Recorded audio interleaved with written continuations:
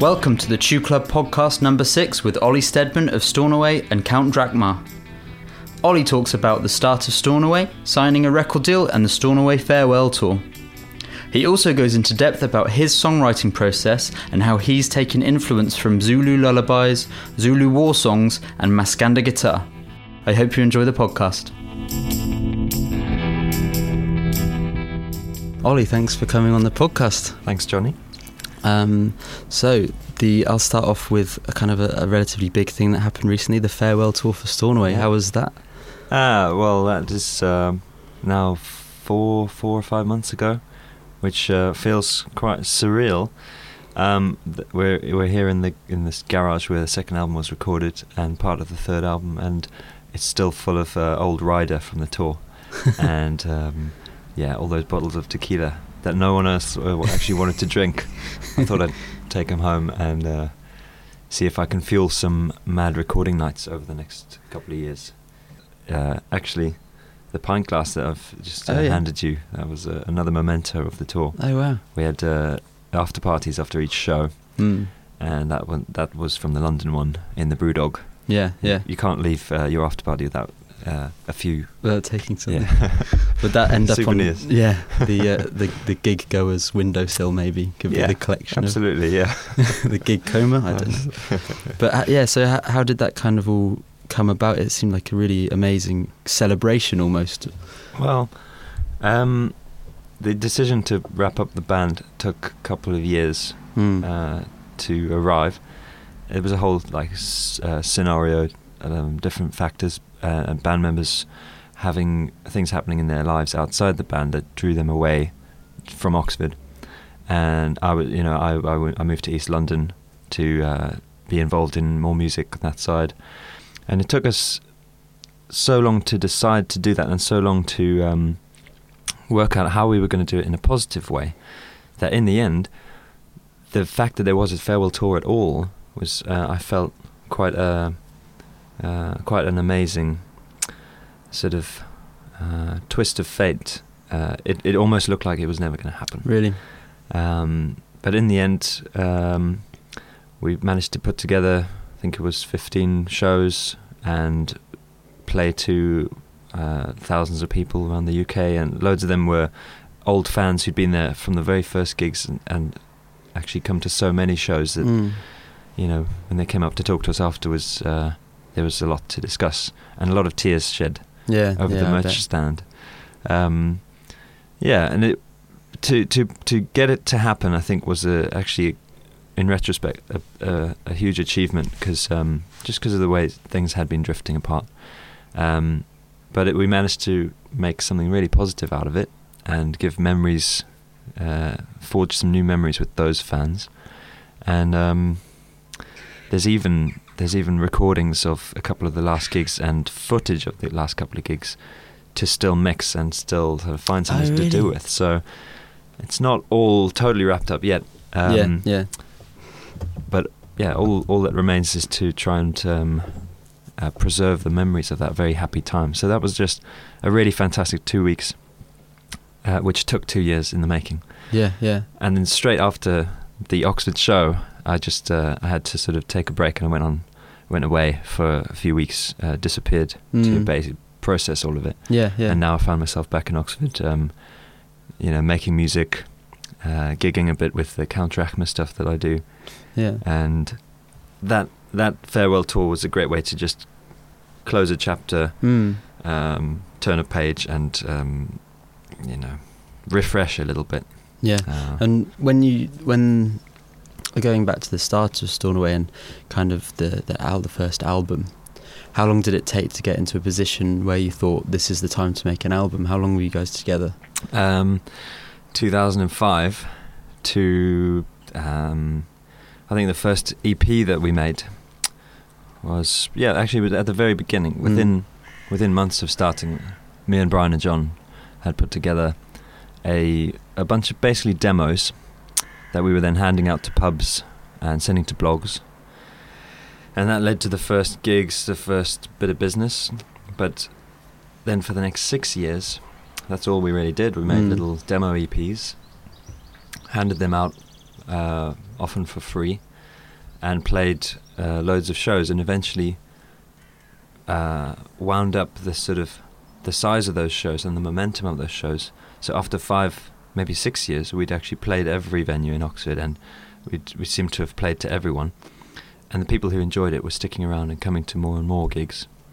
But it took those 5 or 6 years at the beginning before anything really happened.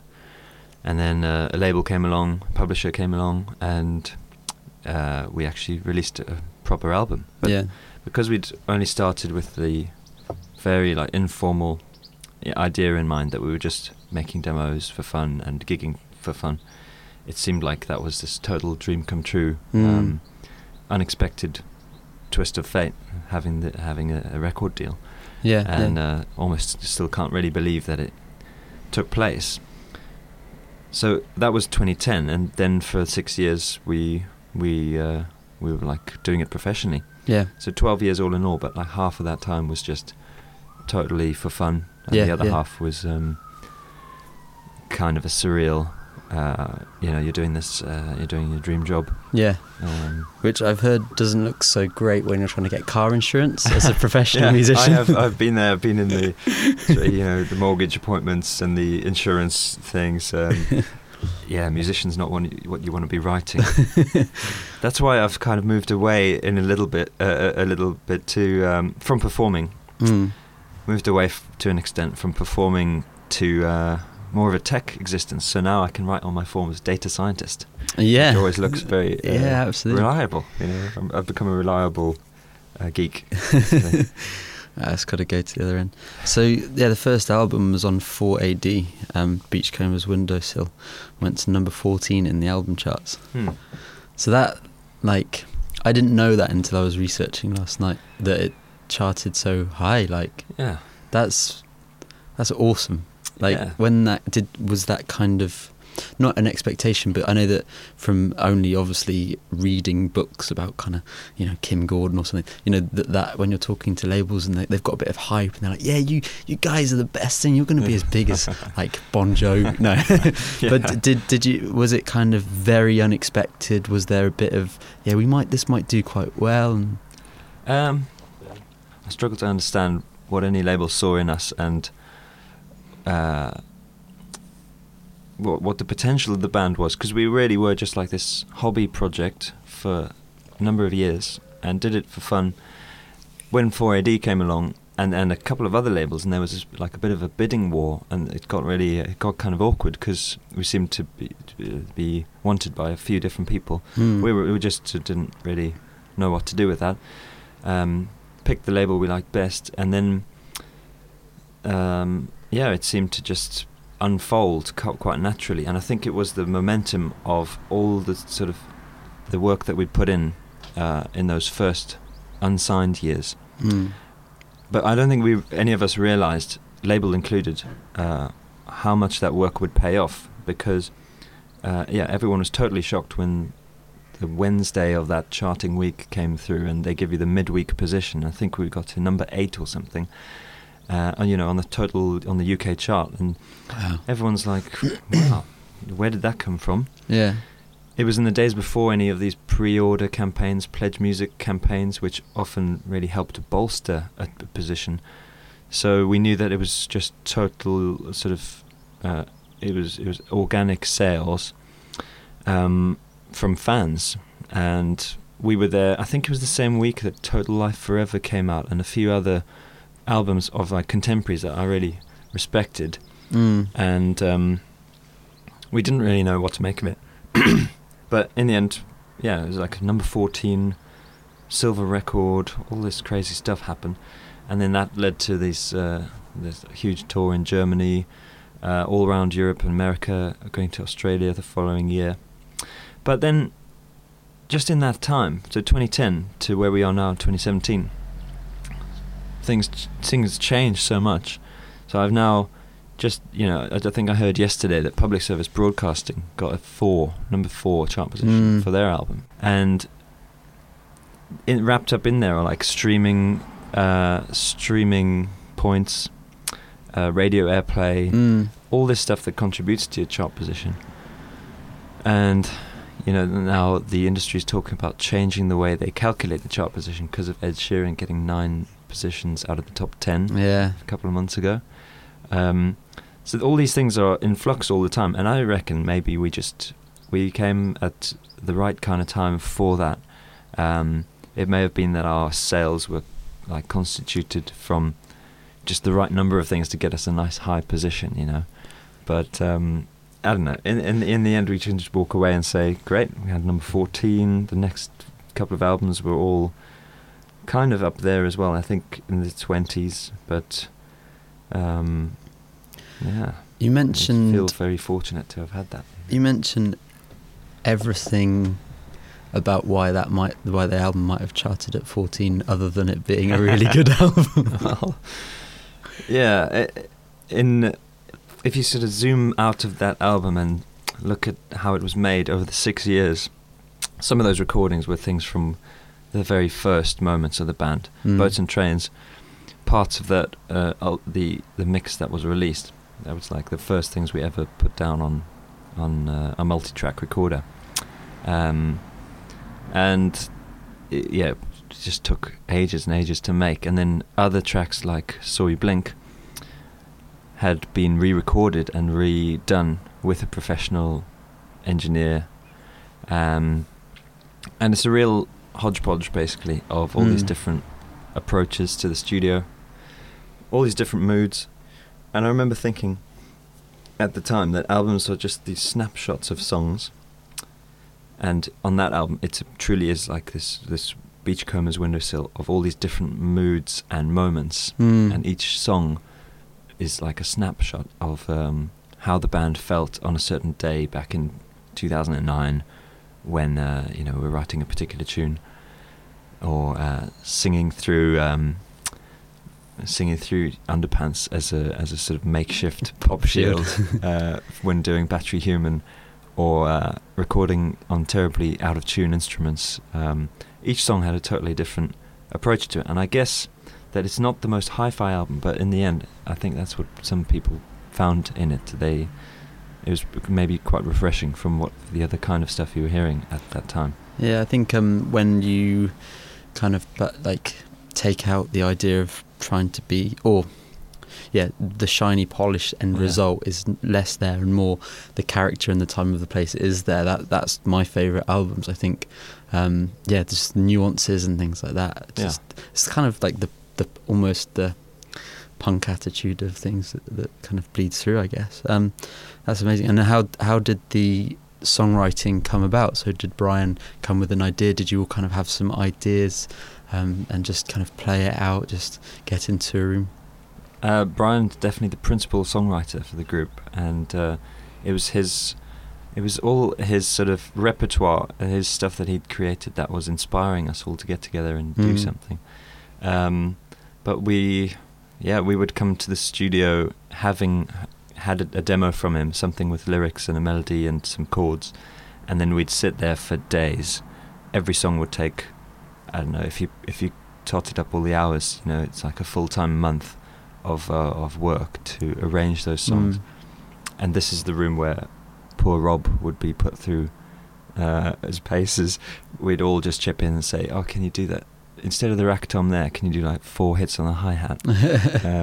And it took a huge amount of galvanizing our imaginations around each track, around the kernel of the idea that Brian had brought. So quite collaborative. And I've taken that into other projects. So with Count Drachma, I basically I can bring the seed of an idea into the group, but then it's up to the session musicians to just make it happen on stage. And I'm constantly amazed at the musicians around me and how they're able to just work their magic, I think music, except in very rare instances where you have truly genius solo artists, it's just a collaboration. It has to be, especially in the studio. It's a great way to work. I feel like Count Drachma definitely has that ethos about it. From the first time I saw Count Drachma, I think at the Boat Shed in London, it was really refreshing, because it was at a time that I was listening to, I'd been to America a couple of times and seen that the people in the audience were a little bit looser. And then from being kind of at a lot of gigs in Oxford and seeing a lot of chin stroking, and at your best you got moshing and things for seeing In Me at the Zodiac or whatever. But it was a really refreshing side to an Oxford-based band that I hadn't seen before, and really was kind of a pivot between when I was trying to write and always like anxious about writing really serious music and going, hey, it's all about fun, isn't it really? And I really get that from Count Drachma, and that's why I think it's amazing. Well, it's one of the reasons it's able to be quite carefree and fun is that all the music is in another language, and I'm removed from the responsibility of having to say something meaningful to the crowd, because if they don't speak the language, then all they've got to go on is the sound, the melodies and the beat. So then it's just my responsibility to actually entertain rather than give anything poetic. And then in between songs, I'm able to explain to them, oh, this is what that song meant, or here's a quick phrase. I can sort of teach you a phrase in another language, and people respond well to that because it's a bit like a fun day out, almost, learning something that you never thought you were going to learn. Still have yet to encounter a genuine Zulu speaker in an audience. Really? So we've got nothing to go by. Oh, it's really difficult. If I'm gigging on the festival circuit in England, you're never going to find any Zulu music fans at the gigs. Most Zulu people are concentrated in this tiny strip of land in South Africa, thousands of miles away, and they listen to their music there, and it's very tight-knit community, and it's very rare to find Zulu music fans, especially in London where the band is gigging most often. But the thing that's universal to all audiences is the beat and the rhythm, and people can really get into that and dance to it without having to know the language. Yeah. Do you think perhaps, although there's perhaps not any Zulu music fans yet in London or the UK, perhaps, but there are fans of music that all be stuff that they haven't heard before. So I recently went to Tandem Festival and saw so many different styles under one roof and things, and it's a want to I really don't like the idea that world music is a kind of genre, because it seems a bit unfair and crass.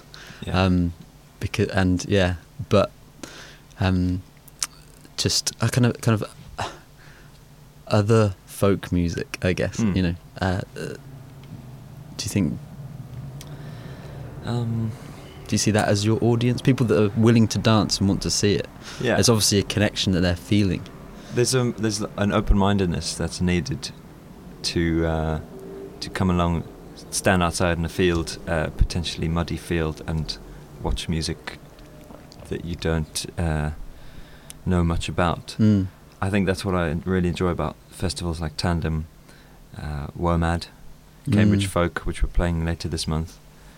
Even Truck Festival still has elements of that, people being open-minded and open to seeing something new. Yeah. Glastonbury's probably where that all sort of has been polished and made into a really great thing. 200,000 people coming in, just taking the music as it comes. Yeah. But actually with Stornoway, we also played very commercial festivals where, unless you were a known entity with a record in the charts and on the radio, none of the kids at those festivals, V festivals, maybe Witchwood might be an example, will come up to the main stage and see you because they might not recognise the name. Yeah. And actually there's loads of other stuff to do at the festivals.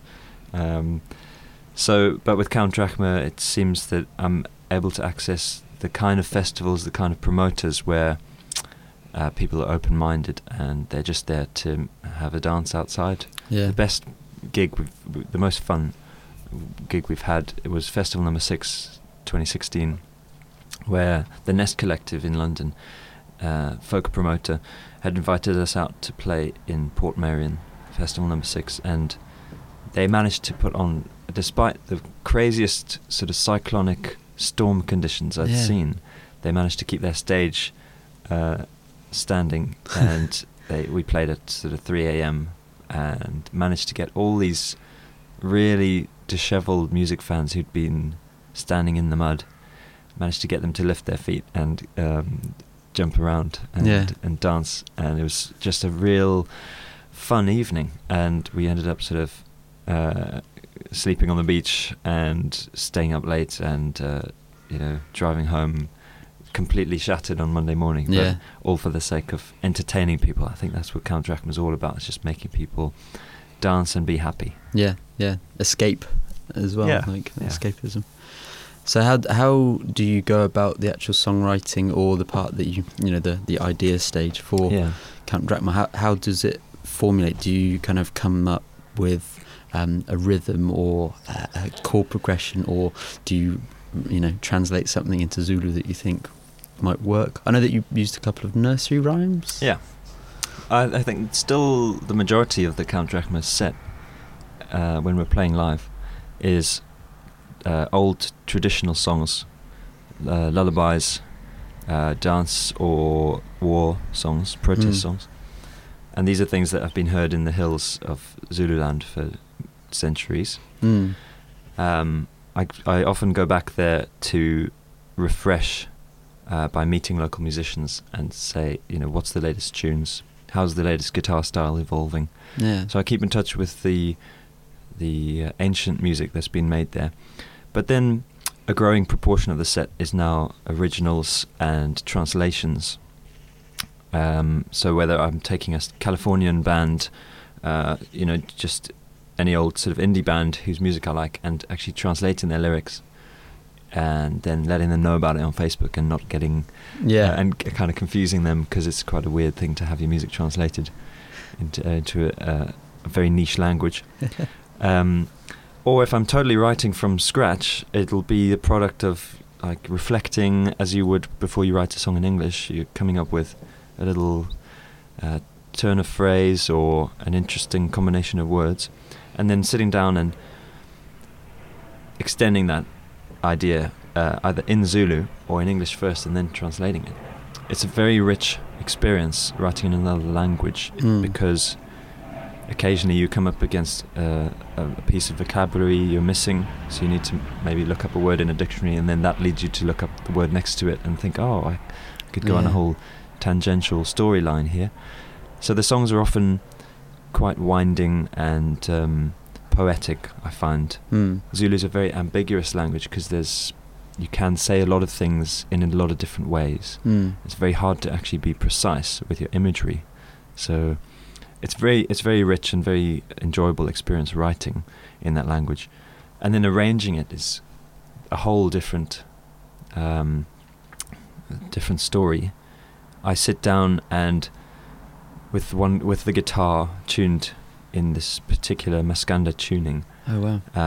And the thumb picks for the guitar shredders out there. What's the tuning? So it's just standard tuning, but the top string is D. So it's E, A, D, G, B, D.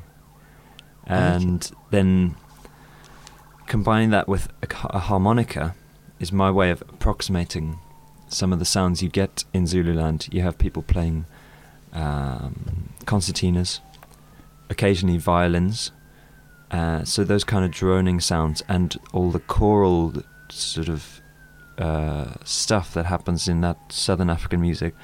I try and mimic that on a harmonica. And then at the same time, the harmonica brings in a sort of Neil Young, Bob Dylan feel to it, so it can be quite wistful. So with the guitar and the harmonica and my sheet of, approximate translations, I sit there and try and be as authentic as I can. I'll always do an intro which is quite loosely based around a riff or a theme, and then I'll go into a groove, and the groove has to be in 10/4 or 6/8, but if it's 6/8 it fights with 3/4. There's all these intricate time signatures, and once you've played that groove for maybe a minute or so, you can then begin a verse. And the verses always have to have a particular rhyming scheme, a rhythm to the vocals, a chord sequence. If you're going to be doing maskandi music, it's it's important to stick to very few chords, and it has to be quite driving, insistent music, because so much of it is about the rhythm. So this whole arrangement of any Count Drachma tune takes a long time and is very rich. Yeah. And in the end, if I'm happy with an arrangement, it's taken a lot of work. So then I end up playing that song all the time, and I think people really, their ears prick up when they hear such unusual time signatures, and the having to put that much work in, that really does pay off, because it's a rich songwriting experience, rich arrangement experience, and the listening experience is very rich as well for the audience. Yeah, that's good to get a lot of background. I think I find with songwriting, I find that there's a little period of time where I don't have enough time in the morning before I'm going to work, and that is my best songwriting. Yes. And I've been late for work only by a few minutes, because I'm like, I just need to record this bit. Absolutely. Or something. Yeah.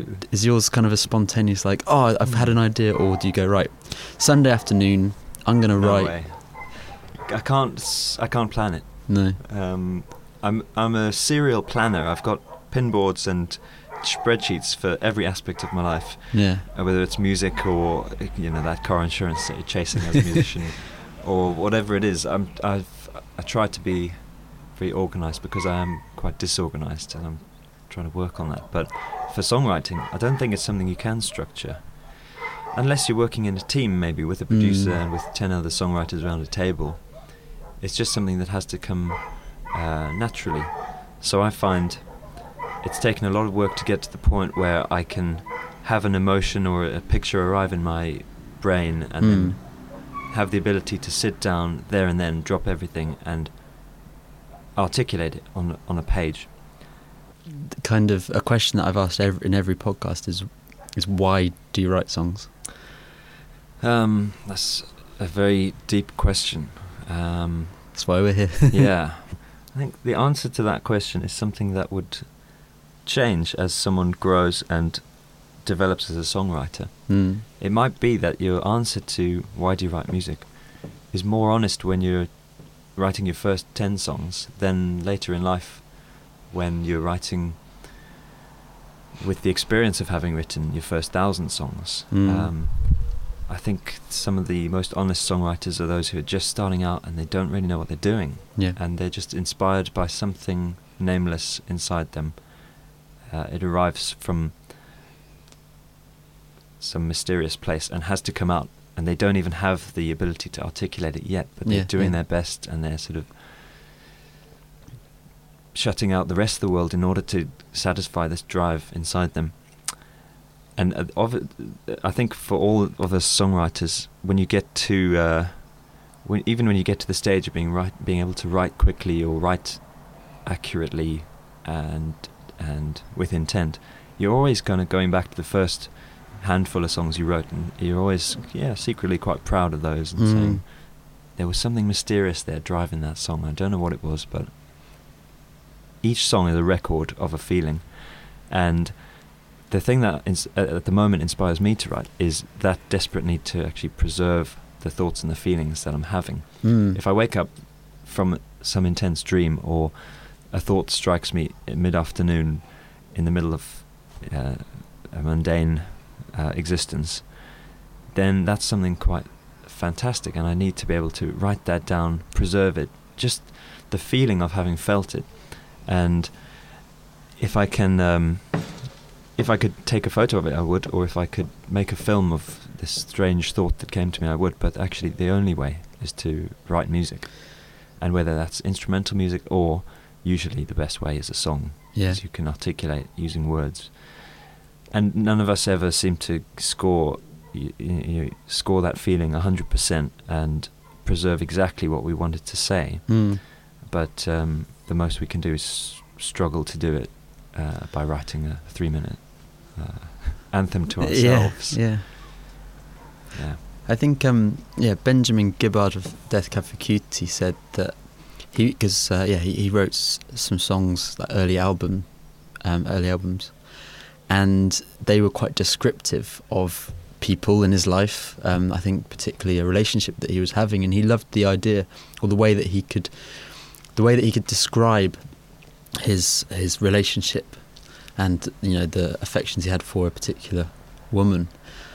That can be translated to anyone listening to it. A photo perhaps doesn't quite do that, and he was like, maybe she wasn't the most beautiful person on photo or whatever. But in a song, you can really just, whether it's a female or whether it's an amazing stroll through a South Walian beach or something. Yeah. I don't know. One of the aspects of a song is that by its nature it's a temporal thing. It's 3 minutes long or 7 minutes long. It's something that tells a story over a number of blocks of time. So unlike a painting or a photo or a nice visual experience, which happens instantly, and then you don't really explore it over time. Maybe your eye explores a little bit, but on a song, you're sitting down or driving in your car or rocking out at a festival, and you're held there for 4 minutes, 5 minutes, 6 minutes by the magic of your ears being treated to something strange. So it's about the story, and I think one of the things that songwriters do agree on is that songs are the best kind of songs are stories. Yeah, they tell something that happens over a sequence of events involving characters, and people change over the course of the story, just as the listener changes in the course of listening to that song. Maybe the theme is just about human change. By accessing these precious minutes of music, we all change, and but do we really change? We are absenting ourselves. Yeah. That's okay. Yeah. Yeah. I'll take a slightly different track to the first time I saw Stornoway. Can I just add one thing on that? Yeah, of course. This is your time. I remember growing up in South Africa, having listened to the music that now inspires me to do Count Drachma stuff, all the Zulu music, the fusion music of South Africa, and up till the age of 13, that's pretty much what I had heard. I honestly couldn't tell you at that age who the Beatles were, much about Elton John, except that he'd done a couple of Lion King songs, and I'd been led to buy his best of at that point. Maybe Tina Turner's James Bond GoldenEye theme. That was pretty much the only Western music, I would say, that I'd heard. And then at the age of 13, 14, a Pink Floyd album fell into my hands. My mum had brought that back from her travels to Italy, and I found myself there listening in the dead of night to this the Echoes album, best of, and it totally transformed my my view on the world, because these sounds that the band had made were telling me a story, and I would sit there through the 50-minute side of each side of the record with headphones on, full blast in the middle of the night, and trying to understand why someone would make that kind of music, why someone would tell those stories over such an extended period. These were longer recordings than anything I'd ever heard before. Yeah. And I felt myself changing. So I think the whole theme behind music and songwriting is just people growing and changing.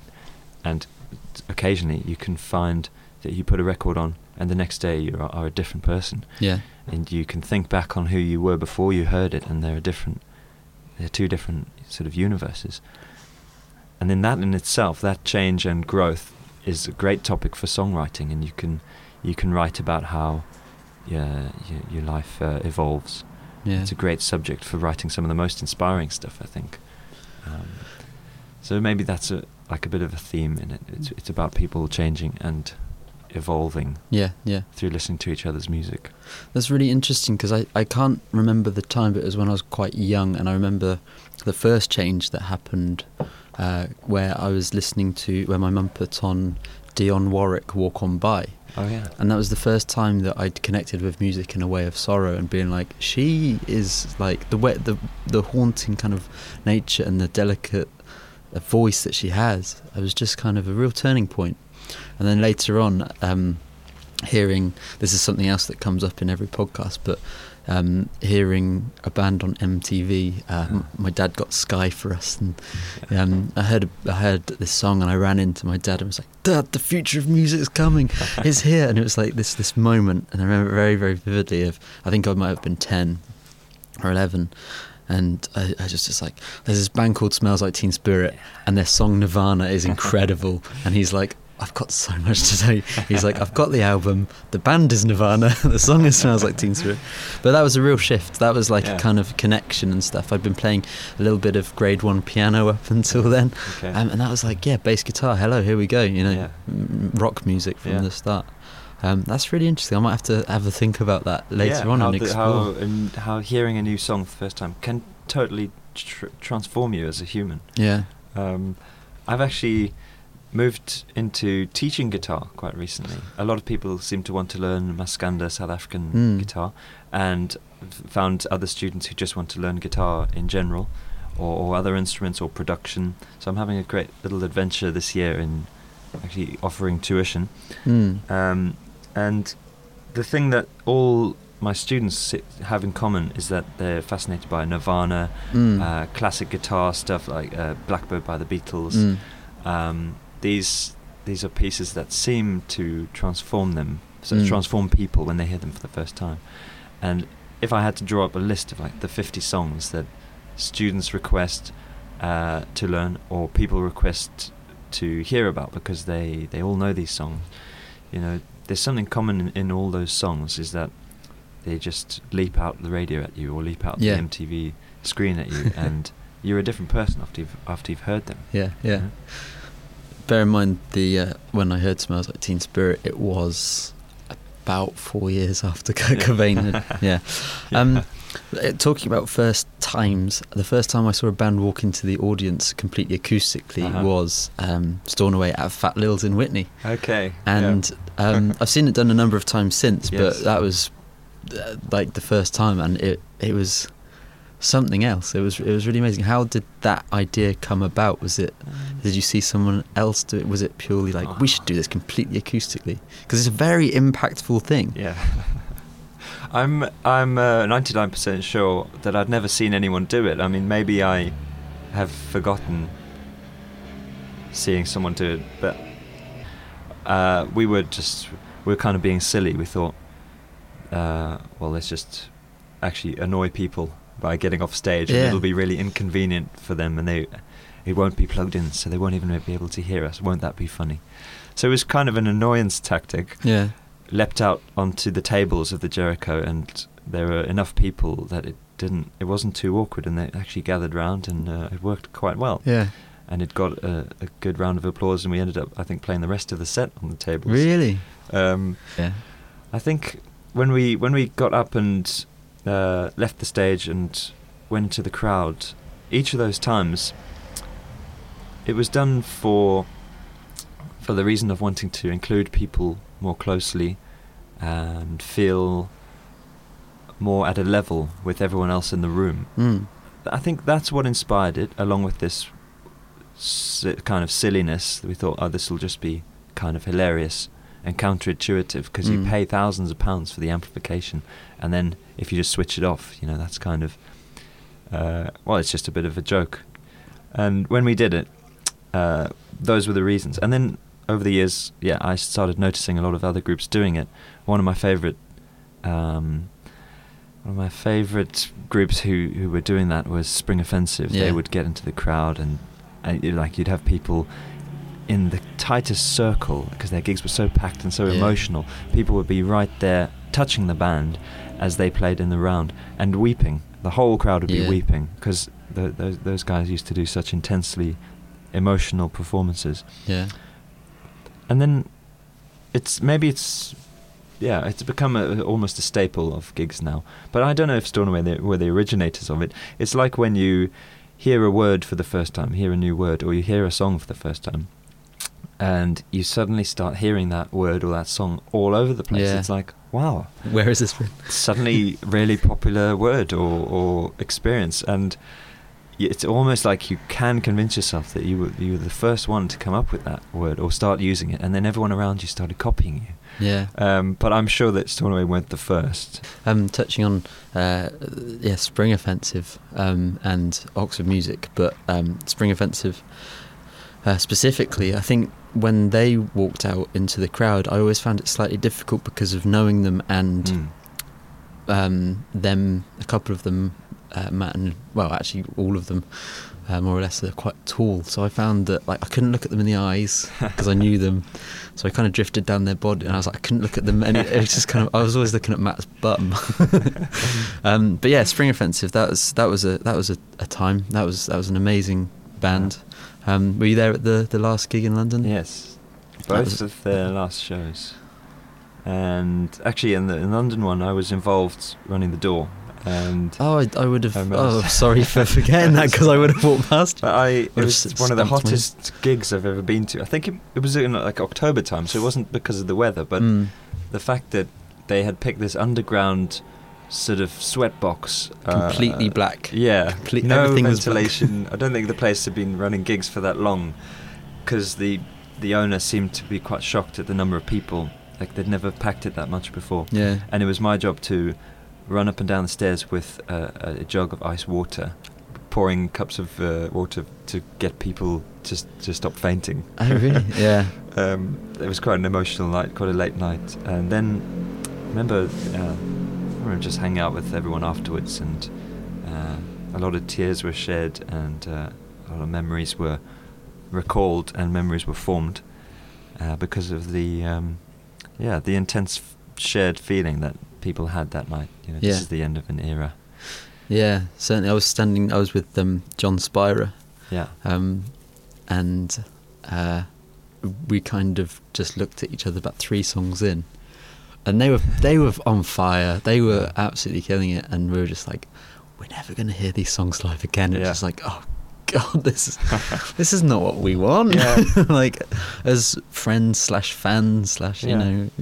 I think going through that gig and that times with Spring Offensive, I never really anticipated that happening to Stornoway, and it's just going through the farewell stages of the group. It's one of the most surreal experiences. You realise this is the last time I'll be turning off that junction to get to that venue to play a gig in this tour bus. That'll be the last time I'm actually plugging in a lead or conducting a sound check, playing these songs. Yeah, and it's the kind of the slightly mundane stuff that actually hits you hardest. And you wake up the next morning having had a really fun gig and a party, but actually the stuff that's going to be missing is the surrounding aspects of it, touring with your mates. And so after the first album, obviously, for Stornoway, things kind of picked up quite a lot, as you say, touring in Australia and things. Did you feel any pressure with the second or third album of kind of, well, this is unexpected, we've got ourselves into a really good position, before this album it was all kind of like, let's get together, we want to make music, we want to connect and things, and then you were thrown into, we've got fans in Australia, and America, and this studio was built for the second album to be recorded in, and we certainly found ourselves with a bit of a timescale problem, because no one had really explained to us that it's the time sensitive nature of suddenly being a signed band. You've got deadlines and budgets that you have to stick to if you want to keep your team around you, because a label is like a really justifiable thing. It's a big organized group of talented minds trying to make music happen. It's just like a band, but on a bigger scale, and in order to sort of play ball with all these entities around you, labels and publishers, you need to know your timescales and what you've got to play with. But I think we were very naive. We had just done it as a hobby for 6-7 years by that point, And building this studio, we thought, okay, we're going to get in here, put some carpet on the walls, and have 1 million cups of tea and make an album over 3, maybe 4 years. We'll just do it on our own terms, using our very humble multi-track recorders and homemade instruments, and we basically indulged. And then when it came time to deliver that album, we felt very proud of the fact that we'd mixed it and got it to this really advanced stage, done all the artwork ourselves. But it turns out that actually, if you do stuff just on your own terms, it's not really that suitable. I think all music needs to be a collaborative effort. So there was a bit of a mismatch there between what we had come up with, this really homespun, quite humble, almost repeat of the first album. We felt it was very folksy. Yeah. And what the expectations had grown to be. I think lots of people were seeking a bigger, more embracing kind of album. So there was a bit of a confusion there, but the fans loved it, and we managed to tour for years based on that second album, and really have a great time. There's some sort of anthemic tunes that people then requested years down the line that they wanted to hear from that second album. But for me, the second one is really a record of quite a naive couple of winters that we spent sitting in here, drinking all the tea in the world, and just whiling away the time on our own terms, when perhaps we could have been, out there being a bit more collaborative, working with great producers from the label. And it's just interesting what you instinctively go for as a musician. A musician works on your first album, and sometimes it's important to realize like the expectations on you once you've made a start on the long road of being a signed band. It has to be collaborative. There's a lot of people's careers at stake, and a lot of money and time at stake, and it's kind of selfish to just do it on your own terms. So I've been lucky enough to see both sides of that, because on the third album we eventually went for a hugely collaborative approach. We had the Pledge Music campaign, experienced producers, lots and lots of session players, and that led to even more sort of joyful years of touring. But across 3 albums we've had like all these totally disparate approaches, and quite a story to tell. Maybe that'll be the book, the autobiography. Oh yeah, just working on the second draft of that at the moment. I was in a band quite a while ago, when we were kind of teenagers, and we wanted to be more famous for an autobiography that had a CD attached to our music. But okay, well,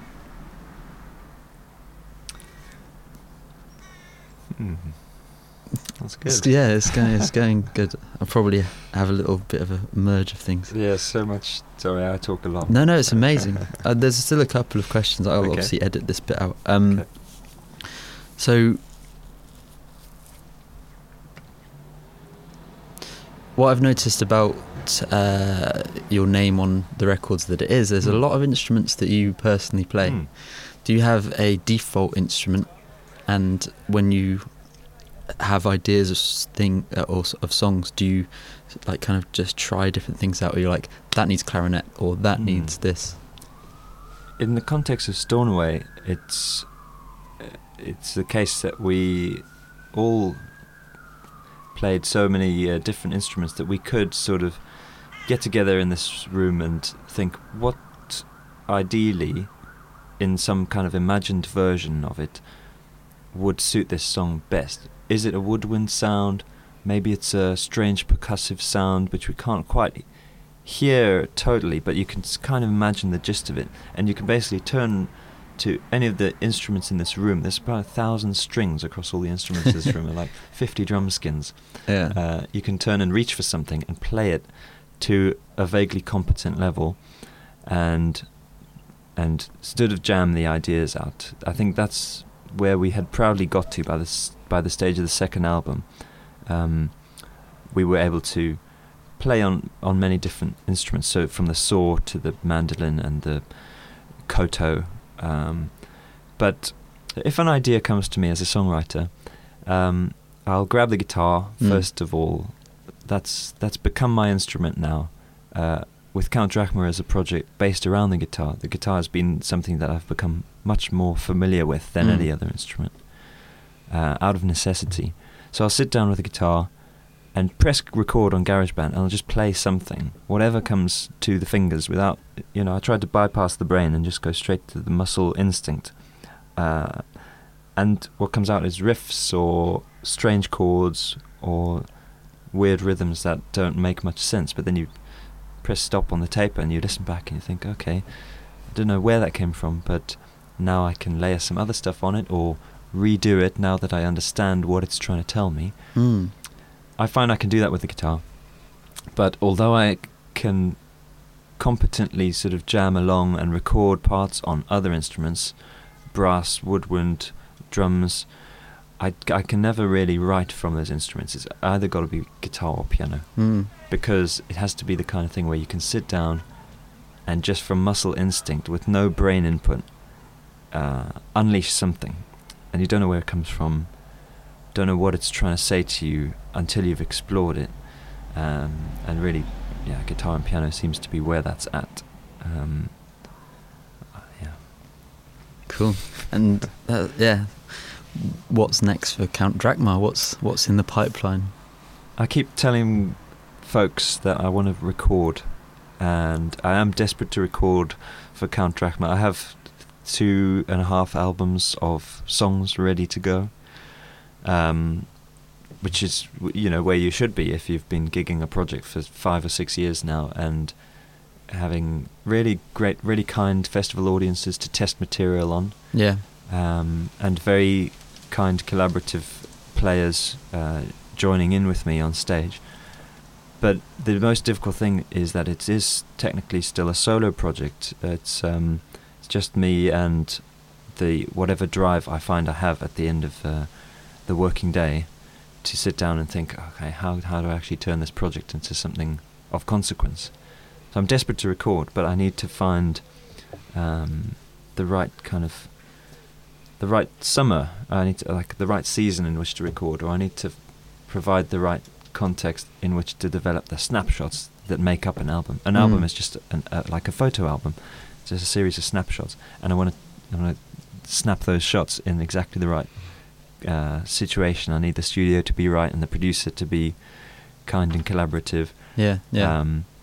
So at some point soon, if I can just find the right situation to record, okay, Count Drachma's going to record, and then I'll be able to go to the thousands of people who've now seen us. This has been a very busy, prolific gigging band. It's just been basically a live band. There's never been any recordings, and I'll be able to go back to all those people who I've kept in touch with and say, okay, finally the time has come. We have some recordings. Grab them, and I'll see you on the road soon. But an album at some point, and then just another 6 years of gigging. That would be that would suit me. Sounds great. Down to the ground, because it's just about entertaining and making people happy. That's what motivates Count Drachma.